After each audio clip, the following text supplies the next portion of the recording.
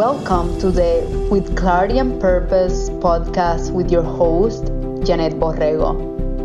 Each week, I bring you an inspiring person or message to empower you to live life on your terms so you can be who you want to be, do what you are meant to do, and have the life you deserve to have. We will provide you with practical and cutting-edge approaches to continue getting clarity and direction on your path, mastering your mindset, and gaining confidence to tap into your inner wisdom so you can live on purpose.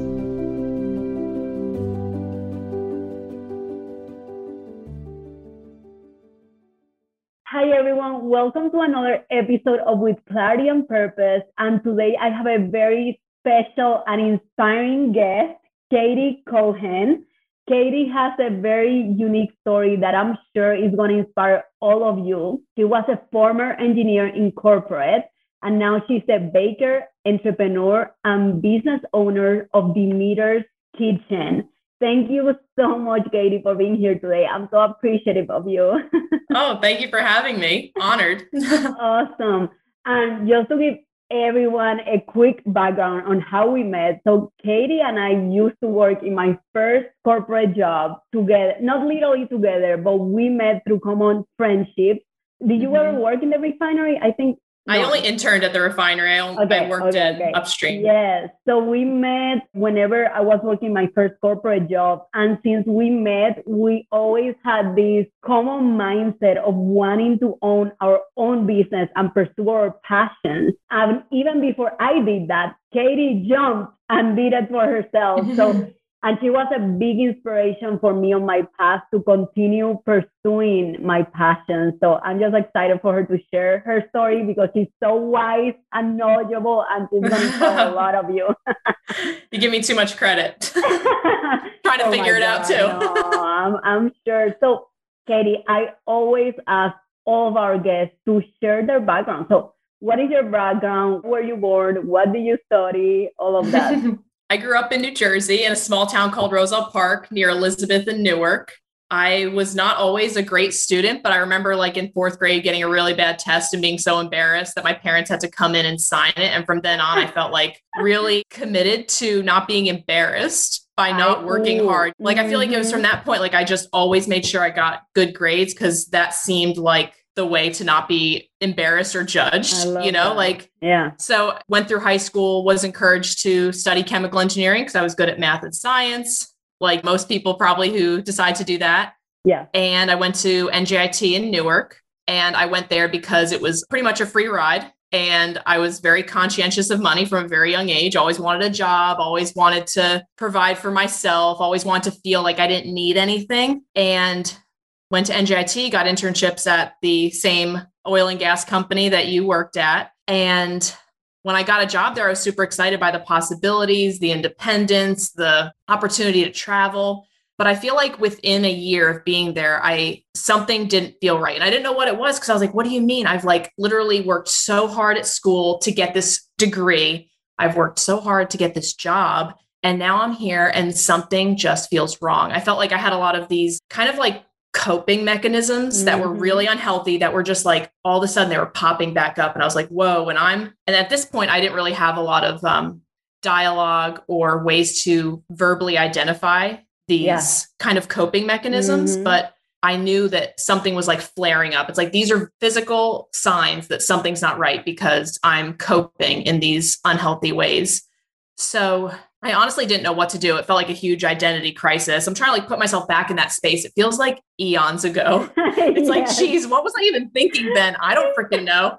But I just years ago. Yeah. Yeah. I mean, I was like 23 when I started realizing like, this is just, I felt like I wasn't, all of a sudden I used to feel like this group, this company is like where my people are. Like, I feel like I belong here. And all of a sudden I started to feel like I didn't belong there. I was like, oh my God, I feel like the people my age, I mean, a lot of my very good friends are from there, but the people like who sat next to me, my mentors, I was like, oh my God, I just feel like an imposter. I feel like I don't understand what's going on. I don't want to understand what's going on. And so I just started to explore. I knew that something wasn't right. I started eating better. As dumb as that sounds, like I just like went to these things that I knew I could control. And I started spending a lot of time on like running and physical, like long endurance activities. Those were like my respite from. Going back to the foundation, right? Yeah, exactly. Like this thing I knew made me feel better. It's just like endless running, just endless. Which probably was another coping mechanism, but a huge one. It did. It was, sometimes healthier than others, but like at some point when I was working at Exxon, I was like running almost like 2 times a day. Like I'd get up in the morning to run, I'd come home and run. Like I just had all this energy and it wasn't actually being like channeled into my work. Like I felt like almost when I went to work, I had stuff to do, but it wasn't using this energy. You were restless in a way. Yeah. 100%. Yeah. Mm-hmm. So I did like an online coaching, health coaching class. Oh, I love that. I was just like poking around. I was like, what can I do here? And I did yoga teacher training and like I remember all this stuff, just none of these things. I was like, oh, that's going to be my career. But I was like, it's something. And after doing that for a while, and I had one job offer from a yoga studio, and I was like, that didn't feel right. Yes. At some point I was eating at Pondicherry in Houston, one of my favorite restaurants. And I was going to the bathroom and they had a sign that said like help wanted. And I was like, maybe I'll apply. Why not? And I apply and they're looking for someone for the Bake Lab, which is their upstairs, like bakery, food lab. They did a lot of cool experimental shit up there. And they offered me a job and it felt right. I don't know why, even though like I literally got hired to make coffee and serve pastries. Like it was I remember I visited you once. It was like, and I was like, oh, well, I'll do this and I'll try to get my health coaching business off the ground and it'll be more aligned. Like my full-time job will more align with this career that I'm trying to build. So I went and I did that. And I was trying to get my health coaching business off the ground, but I also felt like an imposter there. Like I was like, who am I to be helping people with this? Like I felt it was very anxiety inducing. Yes. To be honest. I love that you mentioned imposter syndrome because I just published an episode about it. And I feel that the imposter syndrome gets worse when you feel that you're not tapping into that inner voice and that intuition. Mm-hmm. You're just not aligning with what you're supposed to align. Because when you get there, I feel you get more fulfilled and confident and congruent on the path you're walking. Did that happen to you? Like, yes. And I also want to ask you, in your experience, like, do you feel like when you feel imposter syndrome, it's not something to necessarily like grind your heels down and work through. It's like, okay, if I'm feeling imposter syndrome, something's not 100% right. Is that what you found in your experience? Totally. And I think like getting curious and asking questions to yourself in order to dig deeper and understand where you're not aligning. Because I do think the imposter syndrome is like the self-discovery syndrome. There is something there that is not aligning. So it depends on you to ask the right questions to get there to the root cause of that. Right. Which is the same thing. I love it. I love that you shared that. Thank you. Yeah. So, I mean, I felt like an imposter doing this coaching. And so I eventually decided I had like some volunteering I was doing like with this base of knowledge. And I still loved food. I loved health. I loved to assist people in feeling good in their bodies. So 2 places I was doing this volunteering and that felt right. So it's like, I felt weird accepting money for talking to people about their health, but I felt good about just giving it away. So I was like, I'm just going to keep giving it away and keep working at Pondicherry. And I was like, kind of climbing because I was energetic, excited. So I got to, as a barista and like a server. And then I got to help with their cooking classes and I got to expand on their cooking classes. I got to create her website, her food blog, which is India 1948. So built that whole thing. And then I eventually got to like manage the Bake Lab. And that was an amazing experience because I felt like I got to be part of something I believed in. It's like we were creating food that I truly believed was something that Houston needed. And it was unique. You ate it and you had to pause. Like the flavors were so interesting. And I was like, I loved the new relationship I was having with food because before it felt very like, got to eat the healthiest you can. It's got to be good and it's got to fuel you. And it's like, this felt like fueling, but in a different way. It's like some of it was heavier. Some of it would not be considered healthy, but it was nourishing. And I ate it and I felt like, A, I'm interested.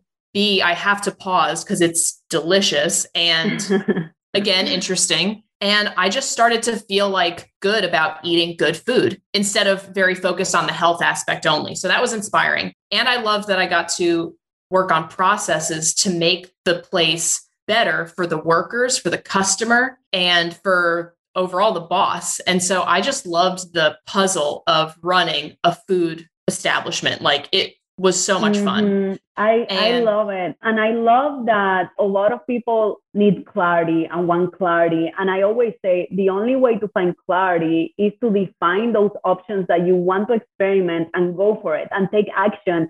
And that is exactly what you did. You tried yoga. You did like working in Pondicherry. You were keeping your full-time job. I thought you were doing like 4 or 5 things and different paths to see what you really connected with. Do you resonate with that? Like, how did you start gaining clarity? Do you think that was the path for you? Trial and error. Trial and error. Yes, because you don't know what you want until you know what you don't want. And I feel like I still have to remind myself of this, but even with my own business, it's like I experiment with things and it's like they fail or they just don't feel right. And I'm like, man, I thought I would be better at this by now. Just trial and no error, right? And it's like, no, there's still that interesting process. Like half the fun of doing something new is like, is it going to work or is it not going to work? Which is why even in my business now, it's like, we almost make a new bread every week. Like I don't have a consistent menu. I don't do the same exact thing every week. It's like, we change it up based on what the farmer is offering or based on, what's inspiring beautiful. Or interesting. So I feel like I still bring that into my current work because I do love the gamble or the uncertainty or the newness. It's like, I think that that's what keeps me interested. If I was just executing the same menu week after week, I would be bored with this business. Yeah. Creativity is bred in uncertainty. There is no other way, right? If you're certain, there is no creativity. So I love that you're channeling that into your business like every week. That's awesome. Yeah. It gets more challenging as like the demands of the business get bigger. Like we have 5 employees now. And wow, amazing.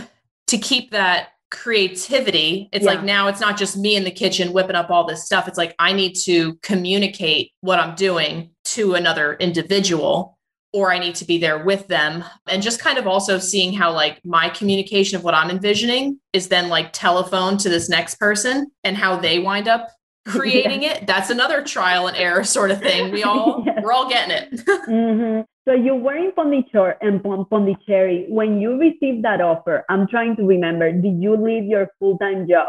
Immediately. I gave them 2 weeks. I was trying to remember. Yes.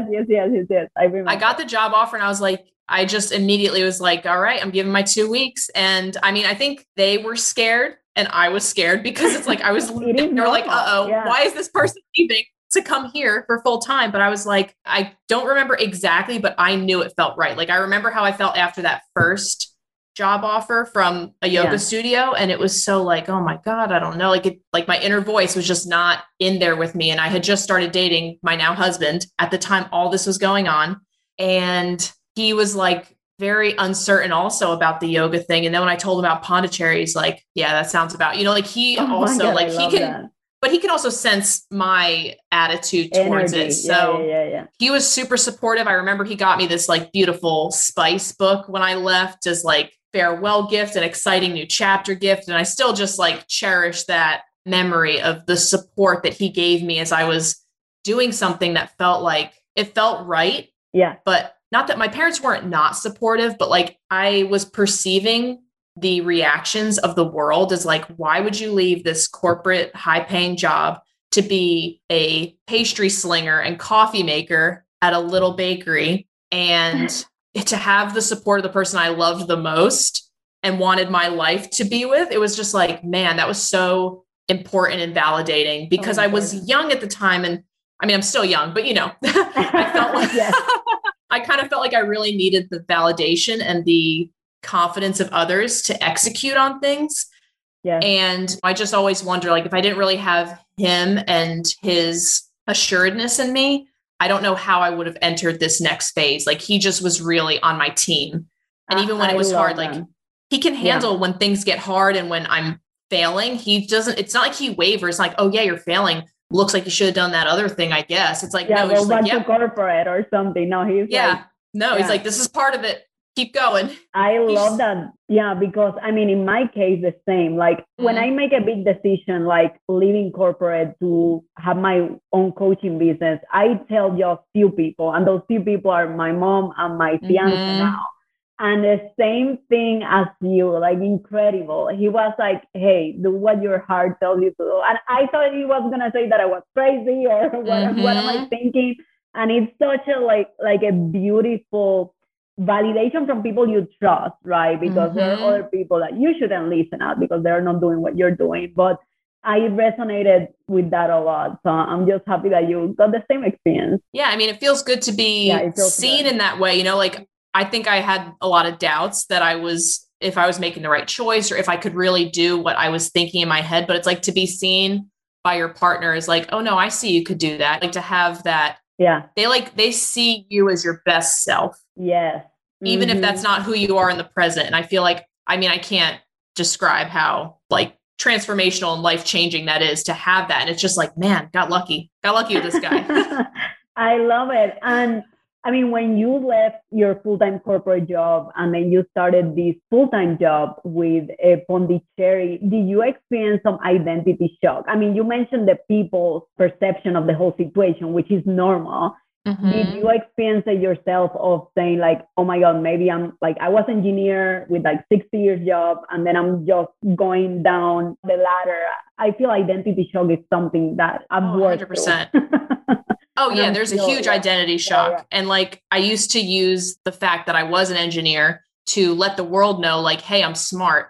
That was my external sign. Yeah, exactly. Like, trust me, I'm smart. And now I was like behind the counter at restaurant and I felt there were a lot of times like I was like, man, these people are treating me like I'm dumb. And I hated it. It drove me crazy. But I also kind of knew like they don't know me. And it also gave me a different respect for just all sorts of careers in general. Like we really have no idea half the time who we're interacting with in the service industry. And it's like, there are so many smart, capable, more than they're doing at this present moment, humans that we interact with every day. And it's just like, I never was someone who gave anyone like a hard time in service because I always knew like, you're handling my food. Like this is a transaction of something that I'm going to assimilate into my body. Like you deserve respect because you're providing me food. But I now had like a whole different perspective when I went to a restaurant. It was even a little more like graciousness, like, hey, I don't know who you are, but I know you're freaking like, you're probably much more than I can even imagine in this moment because all I'm interacting with is you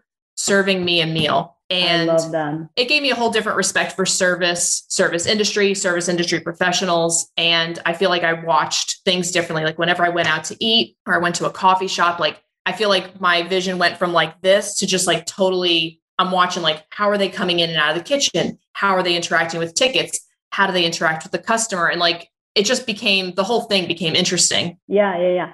I love that because, I mean, of course, I come from like an immigration background, right? And I know that a lot of people even come to this country with doctor's degrees, with engineering degrees, and because their education is not recognized, they end up working on the service industry. So it's exactly like you said. I mean, we see the face on the body there, but we don't know their story, which is a lot bigger than what we see. So I love that you brought that up and that you recognize that. That's awesome. Yeah. And we should always give them the benefit of the doubt. Like whoever we're interacting with in the service, it's like, assume that they're 10 times better than you think they are. Like just assume it because they are, you just don't know them. I love that. Thank you for sharing that. So you're in Pondicherry, you quit your full-time job, you're like all in because you're passionate, you have your vision. I imagine that you had a vision, the how wasn't specific, but you knew what you were doing at the end of the day, like kind of like abstract, in an abstract way, of course. I mean, what happened during Pondicherry? Like, how did that help you get closer to that vision? What were your key lessons or learnings there? My key learnings there were flavors. Like, I feel like I got to understand and interact with a genre of cooking, a cultural genre of cooking that's like really all about wow flavors, the variety of spices that they incorporate, the different types of fats. And Anita, the owner and chef at Pondicherry, I mean, she's unbelievably inspirational. Her creativity knows no bounds. Like this woman is just like creative on every level. And I feel like that was a big lesson. Like I was around someone who could interact with food and flavor in a different way than I had ever done it. And so flavors, also just the running of establishment. Like when I got to be a manager and I was like working with the staff who were the baristas and the cooks and the chefs and the pastry, like I feel like that, how those things all work together. Yeah. And getting to have kind of that overarching witnessing of it instead of just being like, I'm kind of in the middle of serving a million people. It's not a lot of time to witness and observe. So I feel like I got to have that. And it also gave me the confidence that like I had something that was special because she let me have a little more breath than I think I expected to be able to have. Like, I feel like I could see all of a sudden I had some skills. Like I can just see when things need to get done, especially in food, like in a kitchen, in a restaurant. It's like, I see when someone leaves a table and we got to get that finished, or I see when like that needs to get done before this gets done. Like all of a sudden my like process oriented brain felt like applauded there. Like it never felt good at my corporate job. It felt like, man, you're always like 10 steps behind. Here, I felt like I was 10 steps ahead all the time. So and it was such a great, nice feeling. So I feel like that was like an amazing base. And then my partner, he left Exxon also. Yeah. Am I allowed to say Exxon on here? Yeah. Okay. Richard did it, so no problem. Okay. So he leaves Exxon. He goes to MIT to do a dual master's degree. So we're doing long distance for a year. I'm still working at Pondicherry. How long do you work at Pondicherry? I was there for 2 years. 2 years, yeah. So he's there and he has an internship. So it's like a 6-month break and he gets an internship at Nike in Portland, Oregon. And he wanted that, or so he says, so that I would move with him because I wasn't going to go to Boston at the time, but he's like, maybe she'll come to Portland. So he gets this job. And at the time I had started baking bread at home just because I was super interested in it. And I watched the Chef's Table, Nancy Silverton. Have you ever seen it? No, I've watched Chef's Table, but I don't remember her. Yeah. The Nancy Silverton one just straight up inspired me. I just wanted to bake. Like I had no thoughts like, oh, I want to do this for a living, but I just watched her episodes. Like I'm going to bake at home. So I started doing this at home. And when he was moving to Portland, I was like, I really loved baking bread at the time. I was not very good, but I was having a great time. And I was like, I want to learn how to do this. And so I reached out to Samin Nosrat, who wrote Salt, Fat, Heat, Acid. And I sent her an email. I'm like, hey, I'm kind of thinking about, I want to be a bread baker. And I'm trying to decide if I should go to school. Like, should I go to pastry school or should I just like get jobs? And she's like, hey, I'm super busy right now, but like, here's 3 different people. Let's see what they say. So she like connects me with, wow. And I know she sent this person an email. That's it. Just sent her an email. Oh my God. I love it. And okay. Let's stop there because I feel there is so much learnings there, right? Some people are like, okay, I'm going to send an email to this person. She'll never reply. So I'm not going to do it. But you just went ahead. You are like, I'm going to give my best, send that email and let's see what happens. Mm-hmm. What is the mindset that you have that you think is an enabler in order to get you over that hump or overthinking that nothing is going to happen? Because I see this in you over and over. You're like, I'm going to do it. You just trust. There is something that you just trust and you go for it. How would you describe that in yourself? Because I do think from corporate to entrepreneurship, that's such an important thing to have in yourself. Mm-hmm. How would you describe that? Trust, faith, like? I don't think it's either of those things. I don't know. I think I don't have any trust. It's like I send that email. It's like, I don't trust that someone's going to answer me. It's like, I hope. I feel like the uncertainty, the hope is like kind of what excites me. It's like, maybe this person will tell me what's up. Maybe they won't.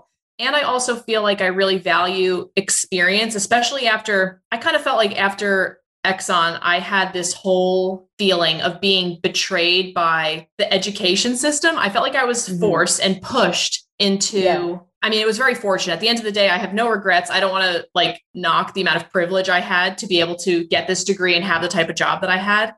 But I kind of felt like the world told like, oh, or me, get this really good job, get this really good degree, and you will be like worth something in this world and you'll be happy. Yes. I kind of felt like, you know what? I'm done trusting just this degree. Like that degree didn't make me an engineer. No offense. Like I was not a great engineer. Same here. Same here. I actually, studied like you, chemical engineering, did a little bit of engineering in freaking 6 years that I was there in my first corporate job. And the little bit that I didn't even enjoy it. I mean, I'm going to be very honest.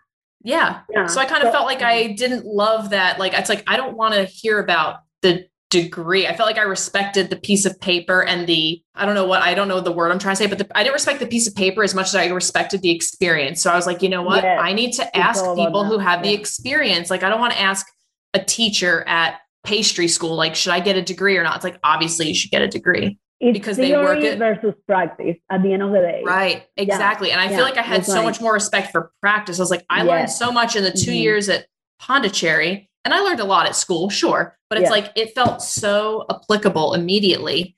And so I just feel like I hoped all the times, like I just hoped that things would work out. If they didn't, I also had confidence that like, I'll figure it out. Like, I'm going to figure it out somehow or some way, you know, I'm not going to lay down in the middle of the road and be done. It's like, I'm going to keep moving, and it might not be graceful and it might look kind of weird, but like, I've got solid people in my corner, and anybody who doesn't see that can just keep going, because I have no interest in kind of people who are only there to enjoy the ups. Like, I'm going to have downs, and you know, it's like, I just want a small, intimate circle of people who can handle life and the good and the bad. They don't just need all the good. I love that. Okay, cool. So you know, I love it, because I think it's really important for people to listen, you know, like, and I feel you follow your gut, because if not, you wouldn't have gotten there to emailing this person out of nowhere, right? So following your gut and confidence that things will work out, that you'll figure it out somehow. Yeah. I just love those three. Cool. Yeah. Thank you. Okay, so I love it. So much good information. So I want to make sure that it's unpacked for our listeners. So you email this person, she provided you 3 contacts. I'm just curious what happened after there. I got responses from all 3. And like, 2 of them were from Tartine Bakery in San Francisco. This is like kind of the mecca of bread, like Tartine, and then Josie Baker from The Mill in San Francisco. So I got emails back from 3 of these people, pretty much all saying like, as business owners, we value experience more than a pastry degree. And I was like, I've got my answer. So I was like, okay, Steven's moving to Portland. The West Coast is a very big bread hub. And I was like, all right, I got to get some sort of bread experience. Because at this moment, I only had management food experience. I didn't really have a lot of kitchen experience. So I asked Josie Baker, one of those 3 people on the thing. He had an apprenticeship program. And so I applied and I got it. It's just a brief apprenticeship, but I was like, this is going to be the experience I use, so I can put something on my resume that I have some bread experience besides me baking at home. So I go and do that. It was amazing. He operates with he calls them humane baking hours. So like, he opens at 6 a.m. and that's when his workers are expected to get there. And like, a lot of bakers do overnight shifts or 2 a.m. It's like, he was like, I really want my bakers to have lives and be on the same schedule as the rest of the world. So I was inspired by that. And he used whole grains, which I loved. They had a mill in the facility, which is what takes the grains that you get from a farmer and you grind it into a flour. So he did that on site, and I loved that. So anyway, that was a very brief experience. I take that, put it on my resume, go to Portland with my husband, and I found it in one of my like cookbooks recently. Like, I had a list of all the places I was going to apply to in Portland. And like, I put next to one of them, Tabor Bread, dream job. And that's the one I wound up getting. So I got to work at the Dream in Portland, and Tabor Bread. When you write it, it's crazy. It's so crazy. But when you write it, you take the action, you put the intention, and you look back, it gives you chills of how things happen. Yeah. I still couldn't believe I got that job. You know, like, I had the option to work somewhere walking distance from where we lived for like more money. And it was just the bread. It would have been cool. Like, I still would have learned a lot, but it wasn't the type of bread that's really excited me. Like, I was still very into whole grains. Like, I was super curious because grains and the different types give dough different qualities, different flavors. Like, we think of bread and it's like, it's so much more than white bread and whole wheat. Like, those are 2 such boring ways to eat bread. Like, there's hundreds of types of grains, and they all have these unique flavors, like the terroir, like they definitely do. So anyway, I take this job at Tabor Bread, and they mill their own flour. They have a wood-fired oven. They do all sorts of whole grains. Everything's naturally leavened. They have like 4 different types of starters, and starters are the way that you leaven bread instead of using like a yeast, fast acting or a instant yeast. You use a starter, and it's a culture. Yeah, exactly. So I was so freaking pumped by this job, and I was literally just like the mixer's bitch. I was the assist, the bread assist. So I just helped the mixer, and I helped the baker. I helped pastry. Exactly. Like, I just helped. That was my job. It was not like, hey, you're in charge of all the mixing. I didn't get any of the like sexy jobs that there are at bakeries, but I was so excited because I was a sponge. I was learning so much all the time. And that, I would say Tabor Bread was one of my most influential jobs for Demeter's Kitchen, like in our product offerings. Like they gave me the confidence to use different whole grains and to like experiment. Like it wasn't like, hey, don't mess with that ratio. This is bread and that's it. It was like very, hey, all grains are different. You really got to figure it out. Because even if the mill is different, if the harvest is different, like it changes the way the flour holds water. And that means you got to change your recipe. So it got me very excited by things that are naturally leavened, by whole grains, by doing things in kind of this very long, slow way. Like I felt for the first time that my job was asking me to have patience. I felt like very rushed a lot in other jobs. And here it was like, there's pace, like we have to keep up with the bread, but bread is such what a great activity. Yeah. It's such a, like, you are at the mercy of the weather, of the yeast culture, of humidity, water temperature, like all of this contributes to the fermentation of the bread. And it's like, you're not rushing it. It's like, it's going to take the time that it takes. Waiting. Wow. So okay. You're on its clock. I may need to start making bread because patience is something I feel we all are working through, mainly when you're an entrepreneur. That, because this is the thing, I totally agree with you in regards to the educational system. The educational system teaches us to get things like this. You study hard, you know the theory, you get an A in the exam. It's very linear. It's like you do this, and then you get the result. When you get out of school, everything is touched in a different pace, in a different natural order. And I feel patience is the enabler for so many things that we are seeking in order to get those results. I mean, look at you, right? You were just seeking experience, not status. You were seeking experience, not seeking to be popular.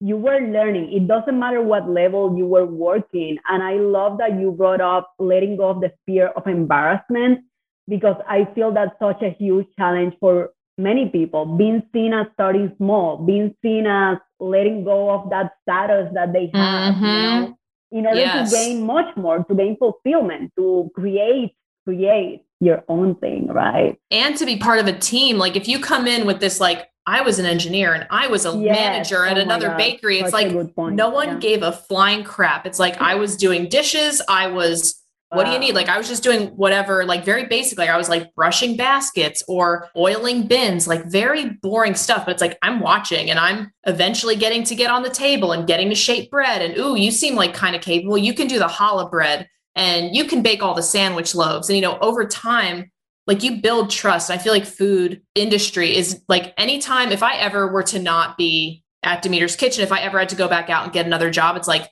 start me at the bottom, because that is how you build a relationship with the team. It's like, I'm not here to be the boss of you without knowing all that it is that you do every day. It's like, no, I do dishes and I've done that boring job that you're doing right now. And we all have to do it at some point. And it's not because of hazing. It's because like, this is part of what makes this place run.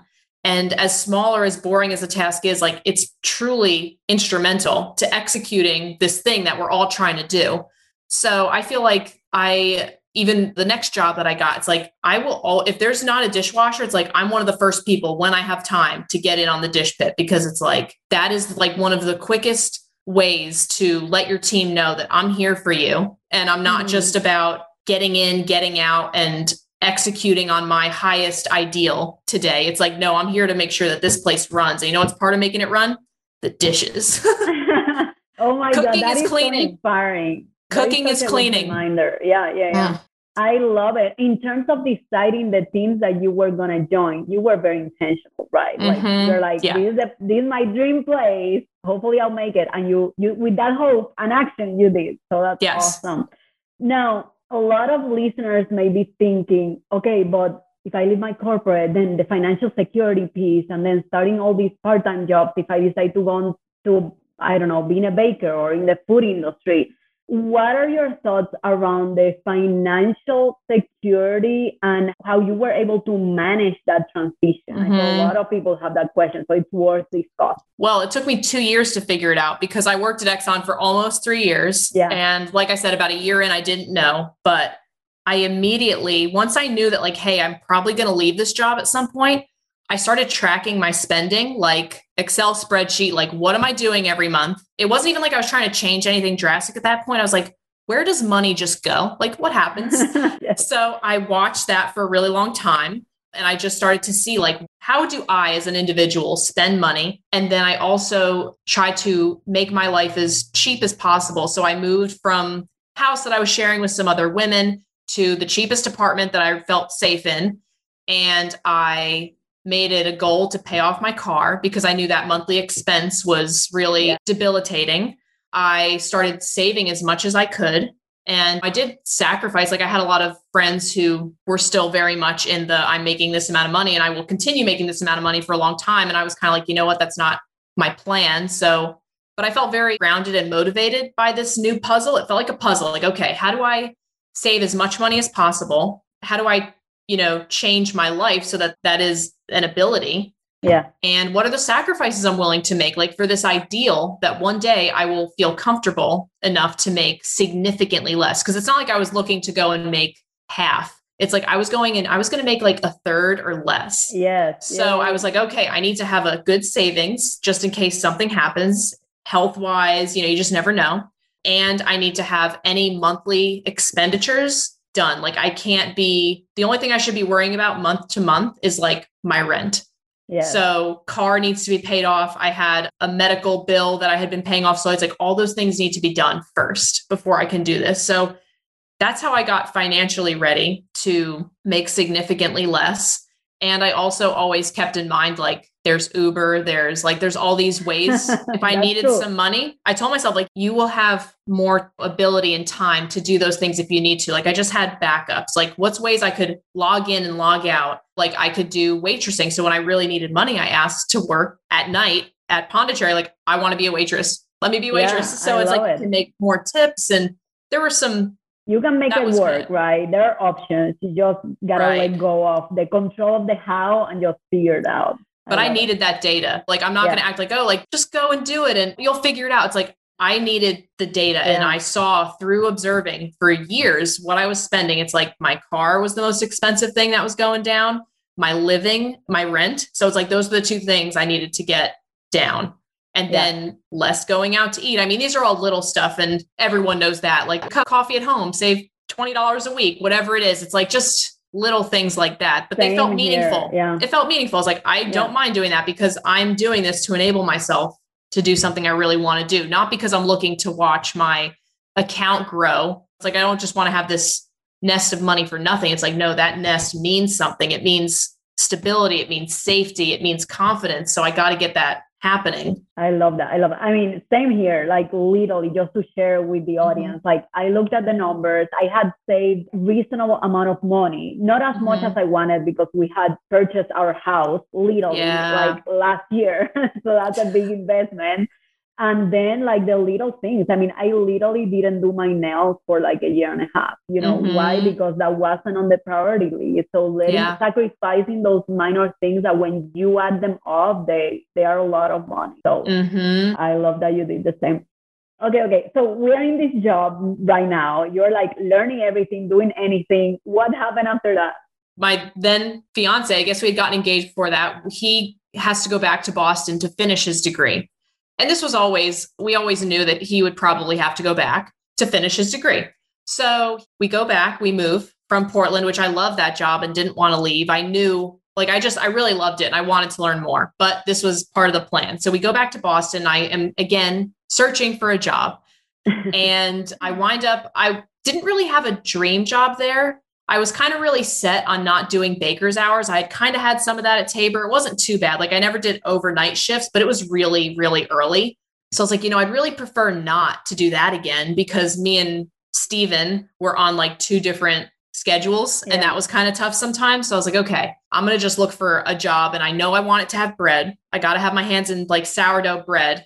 And then otherwise I'm open. So I got a job at Loyal 9.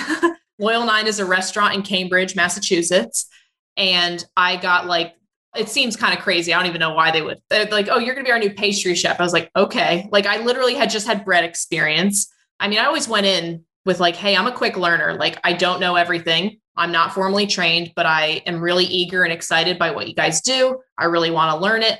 And that's how I entered into this job. So they hire me. I get trained by the present pastry chef. And that is the single hardest job I've ever had in my life. Wow, really? That was the most physically, emotionally, mentally exhausting work I've ever had. And I mean, for lots of reasons. So like, firstly, I was like in charge of the pastry program, which that meant for their nighttime, like PM desserts. So plated desserts, which I'd never done. And there's a lot of like, there's always components and it's got to have like a lot of artistry and like, it's got to be easy because like, I'm not on the line at night. So I'm not the person plating it. So you better make it both artistic enough and easy enough to serve that no one who's on the line that night is going to mess it up. And then also there's the AM, we had like a cafe in the morning. So there's all that to do. So it's like, I did the bread program, the plated desserts, the cafe desserts. Wow. Like everything. And everything. I mean, and I really liked that job because I learned tons of like fundamental pastry,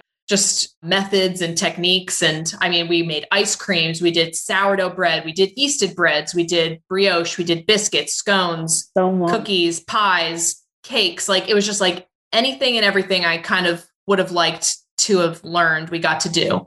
And then I quickly got to be like the lead. So eventually my head pastry chef who trained me became the sous chef.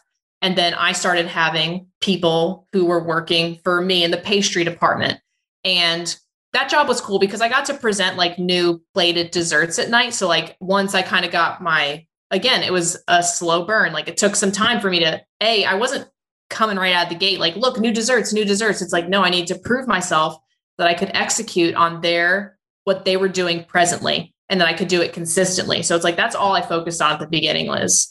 What can I do that you're already doing and do it well or better than you anticipated? So it took a while to do that. And then once I kind of got that down, I got to have a couple of folks that were like working with me in pastry, and I got to present new desserts for the evening menu. And the reason I say that was the hardest job is because I worked 4 days a week, but it was like 10 to 15 hours a day. Wow. Yeah. And the prep area, like it's a city, right? So we worked in a basement with no windows, but all the ovens, all of your heating sources were upstairs. So if I ever had to do anything, I'm carrying it up 2 flights of stairs, and it was just tiring. It was just like, we had not enough resources, as is the story of most restaurants. Like you don't have enough people, you don't have enough time. It just felt like we needed more than we had. So I gave more than I probably should have given. Like I really tired myself out, and it showed in my relationships, my partnership at home. There was, again, like I was using different coping mechanisms to cope with the exhaustion of that work. So even though I will say I never want a job like that again, it taught me what I don't want and what I don't ever want to provide for someone who worked for me. It's like, I don't want anyone to experience the physical, mental, and emotional exhaustion that job created.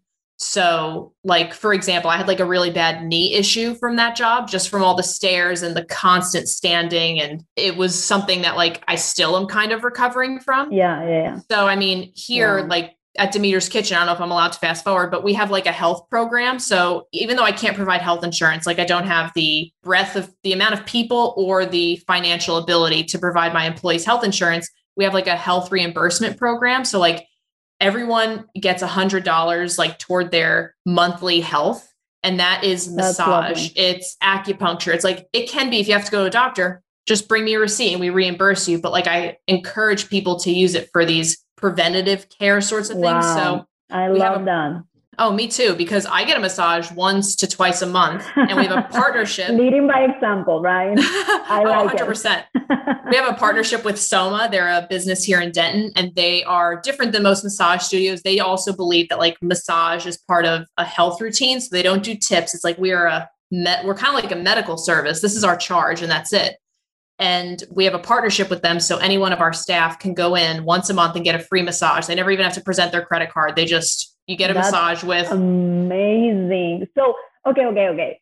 when did you create Demeter's Kitchen? Tell me about that. So my partner, Steven, husband now, he finishes up his degree in Boston. He gets a job. He has a few job offers, one in Denton, Texas. And when we come to Denton, I'm kind of like, okay, what bakery am I going to work at? Like, I still felt like I had a lot to learn. I also got really curious about making cheese. Don't know why. It was just like an obsession I had for hot. So we come to Denton and I'm like, okay, there was no bakery that I was really inspired. Like, I felt like I was interested. Everyone has a nice bakery. It's like, oh, this is a nice bakery. But it didn't have something that I felt like I really needed to learn. Like Tabor Bread had something. I was like, I need to learn what you're doing. Loyal 9, I need to learn what you're doing. They focused on like New England fare. So they took like even very old recipes and modernized them. And I really liked that I liked that. They did a lot of ferments too. Like we had this huge section of ferments. So anyway, Loyal 9 had something I had to learn. I didn't feel when I came to Denton, even in Dallas, it was a big drive and I kind of wasn't down for that. So I was like, okay,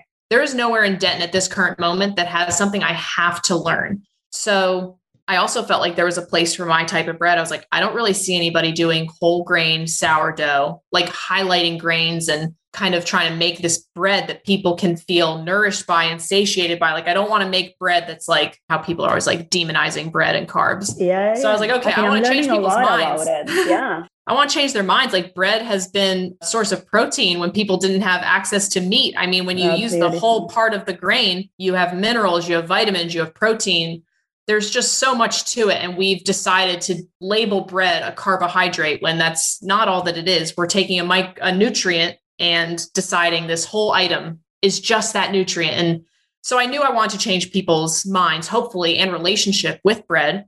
So I asked my husband, I was like, hey, if we move to Denton, which I'm down to do, I want to start my own business and I need your support for that. Like I will be a single income household for a while. Like I'm going to get a part-time job because I can't spend all day, every day working on a business that's not yet happening. So he was super down. So we got an apartment here in Denton and I worked at Latte Da Dairy, which was a cheese making place in Flower Mound. And I loved that. I mean, I wanted to learn cheese, as I told you. So I worked at Latte Da Dairy under Ann Jones and she raised goats, milked goats. We made cheese. We made fresh goat cheese. That's we made amazing. Wow. Many type of aged cheeses. So I did that 2 to 3 days a week while I was trying to get this business going. But still, it felt more like Demeter's Kitchen was my full-time and dairy was my part-time, which was a new space I'd never been in before, right? Like all of a sudden it was not like, hey, I'm working on my business and a side. It's like this dairy is an aside. My business is the main thing I'm working on. So that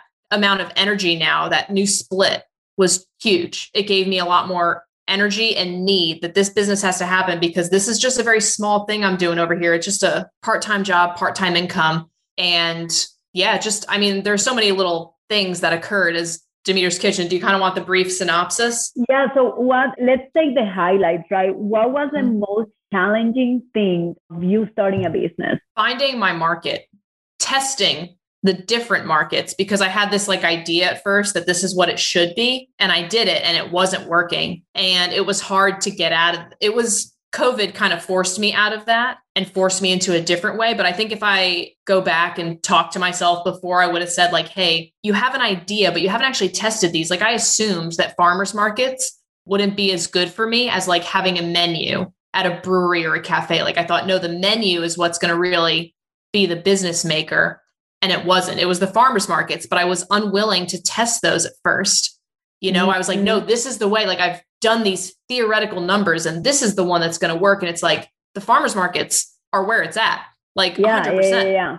Yeah. So, validating even with the digital course I'm creating, like I did validation calls just to make sure people need it. So that part you're saying it's super important to make sure you are providing value where the market needs that value. I love it.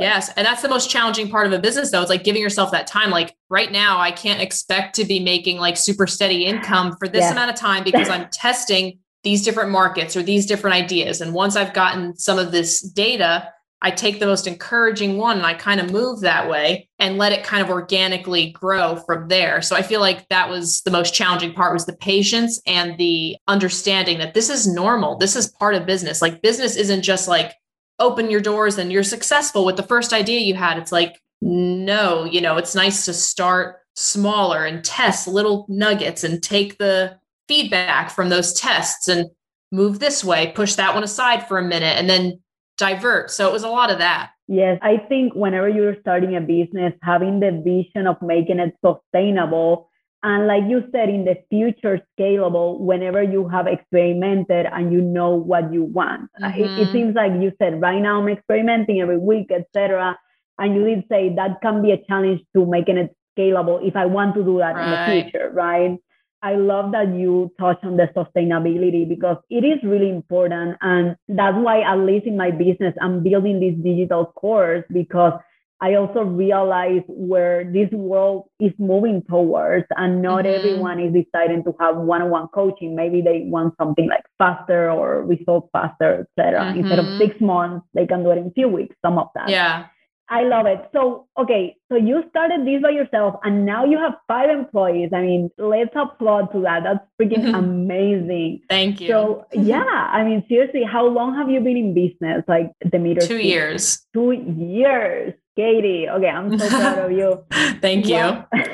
What would you say was the key to your success? I mean, literally going from 1 to now like 5 employees and providing like massages, like complimentary. And I mean, all of these things are things that, and I say the massage part because that's not core. I mean, it is core for you, but that's not core of a business. And you're still thinking about those things that are important for the people. So you clearly have put some thought into this business that you have created in 2 years. That's amazing. Thank you. I mean, people are the most important part of a business, and that's said a lot, but especially in like the restaurant industry, it's such a transient industry. People come in and out a lot quickly. No one like goes to a restaurant, like, I'm going to work here till I retire. It's just like, that's just not how it works.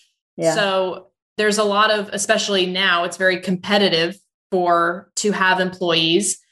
And I feel like the best way that I currently know how, and sometimes I struggle with the healthiness of this relationship, but it's like, you know what?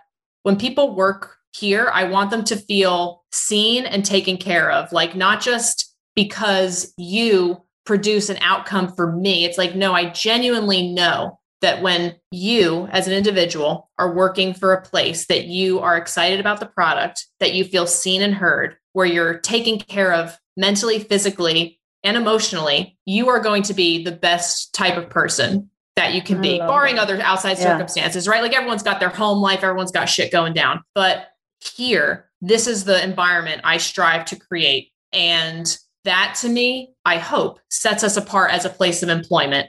You know, it's like we are out of a home. We are not, it's not like we have all of these insane opportunities. We don't have like this huge opportunity for daily revenue. It's not like we have service, you know, where it's like, oh, there's tips and blah, blah, blah. So I just feel like the environment is the best thing that I can create to keep people here as long as they are willing and able. And it's like, I know they're going to move on. Like nobody that works for me now, it's like nobody here is like, oh yeah, I'm going to be at Demeter's forever. It's like, they're all such unbelievable, capable human beings.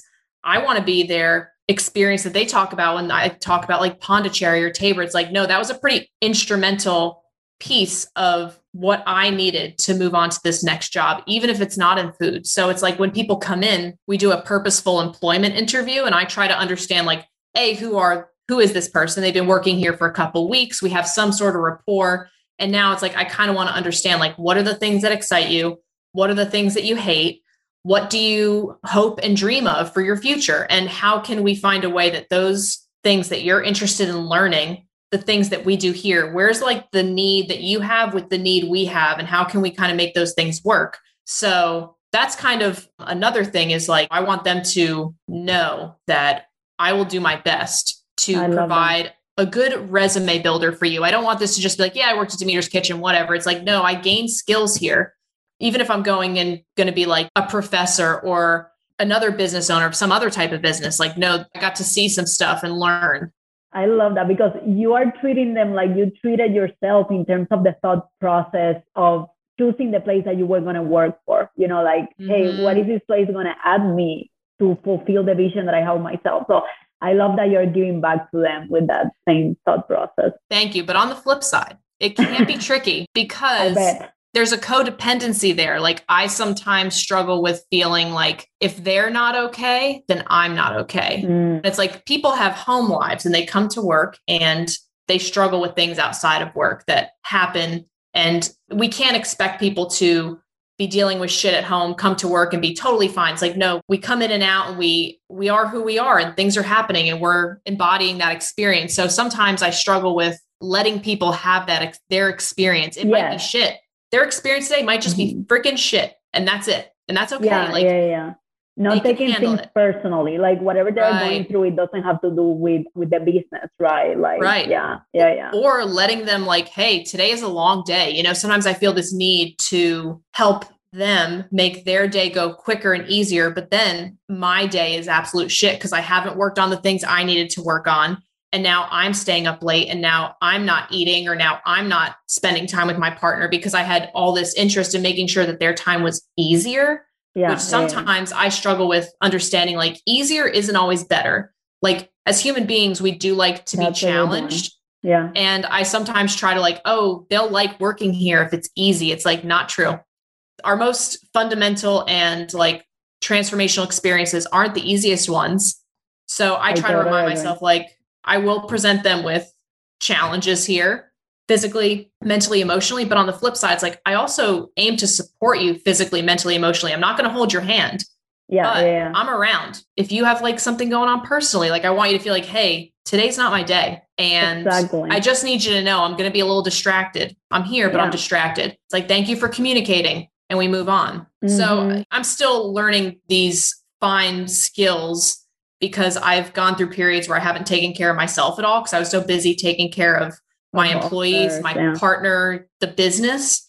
So I'm still learning that. You know, I don't have a good answer, but I do struggle right now with self-care, balancing care for employees, care of business. Yeah, I was listening to a podcast the other day, and this person was talking about us as business owners being able to trust our employees or our students, knowing that they are adults and they have all the resources inside them that they need to succeed and figure things out and even communicate with us based on what they need. So I totally relate to that. I really appreciate that insight. I want to be super respectful of your time. I know we are like, it's 11:14 right now, and you're a super busy business owner. Quick question. Maybe someone listening at this interview and saying, I totally identify with Katie's story. Maybe baking and bread is something I'm passionate about and I want to try it out. What are the key 3 things you can advise this person or even a person that is in the entrepreneurial path? You can even make it high level if you want.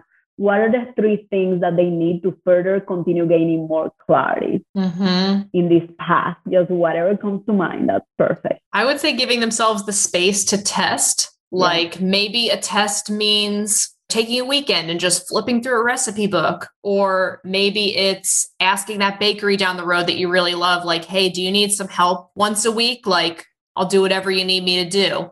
And not expecting a ton in return immediately, you know, like I feel like there's sometimes an expectation that things should move quicker or that we should be trusted with more. And I think that just getting yourself out there and testing and not expecting the world and all this information to be presented to you right away is huge. So I would say like testing, lowering expectations. Yeah, that's a good one. I love that one. And I'm like between just kind of patience.